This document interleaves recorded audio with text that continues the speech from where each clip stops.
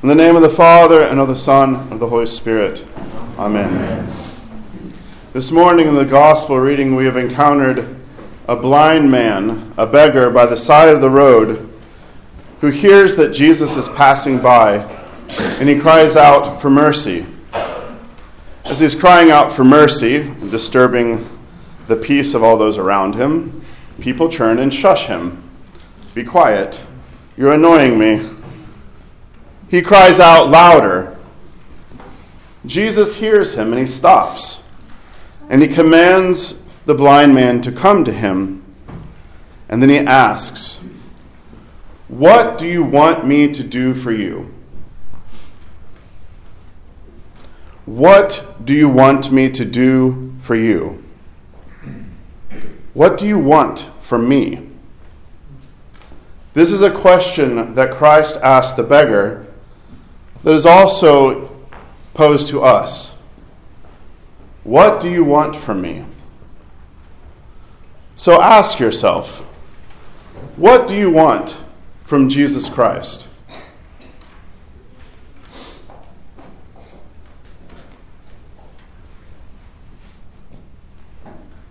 Do you want your bills paid for?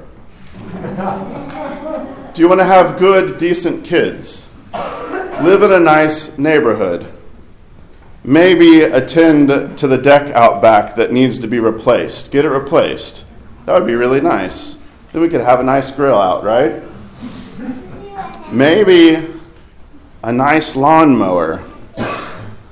Maybe upgrade from the push to a rider. Maybe one of those that I don't even really, I'd probably get in a problem, but just trying to, you know what I mean. Zero turn? Zero turn. I would probably not turn. I can't keep a beat at all, like trying to drum or anything, so I'd probably end up in a tree.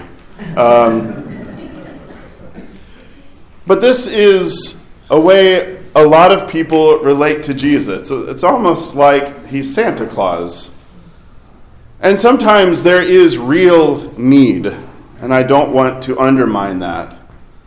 But a lot of times the way that we can refer to God is he's kind of the insurance policy underwriter, or he's the one who kind of gets the bills paid for, right? When I'm in a jam, or, when something is basically, everything goes okay, I'm going to be okay, God is on my side, and at the end of my life, I get to cash in my policy, one of the few policies you can keep till your death, and you get heaven. God, or Jesus Christ, as our policy underwriter, or the one who makes sure that things are basically taken care of in our life. What do you want from Jesus Christ? There's another way in which we can relate to God, and I might call this the great therapist in the sky. The one who hears us when we cry. He is our great consolation, but we really only turn to him when we have a great problem on our hands, or when things are falling apart and we can't seem to keep it all together. Then we turn to him as our kind of speed dial. God, hear me when I cry. What do you want from Jesus Christ? The next is, I think, a little bit more subtle, but I think is actually maybe the most divisive.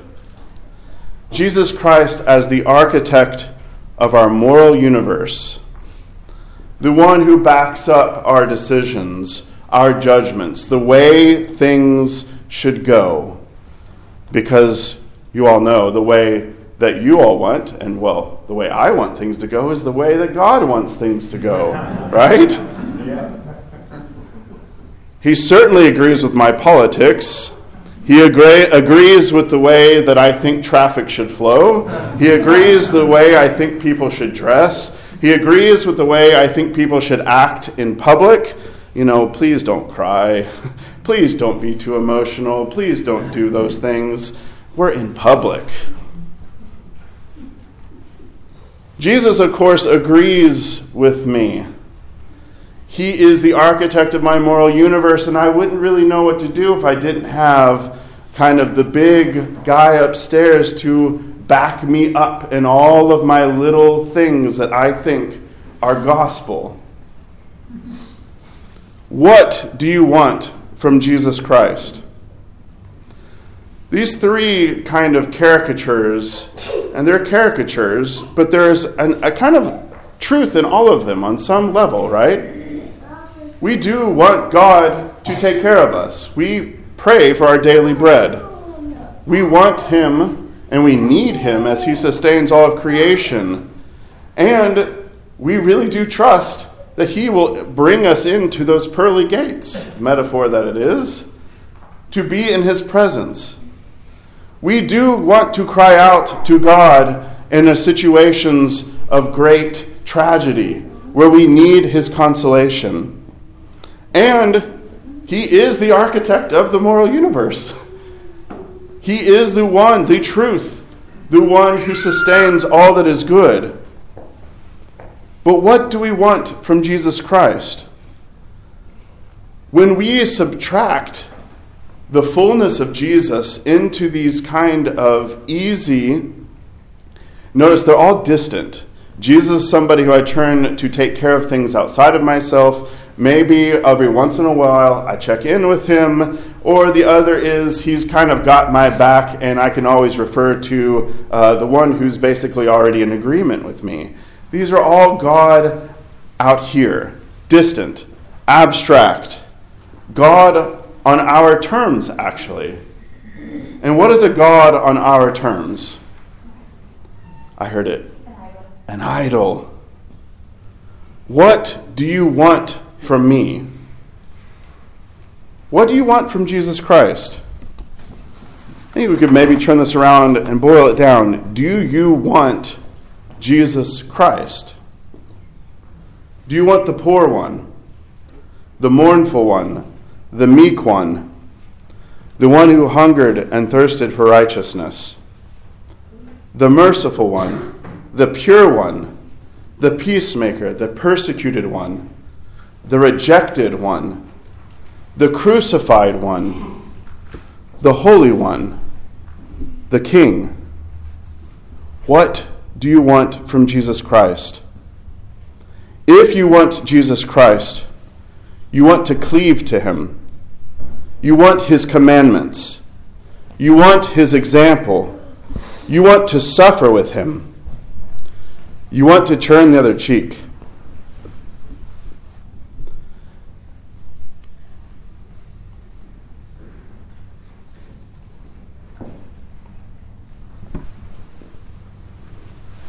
You want to be misunderstood with Him.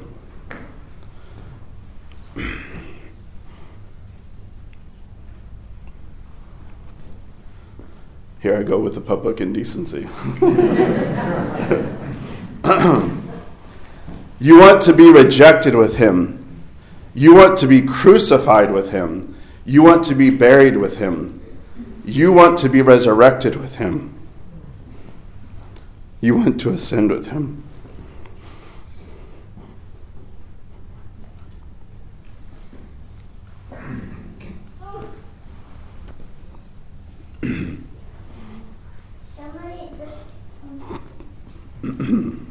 Sorry.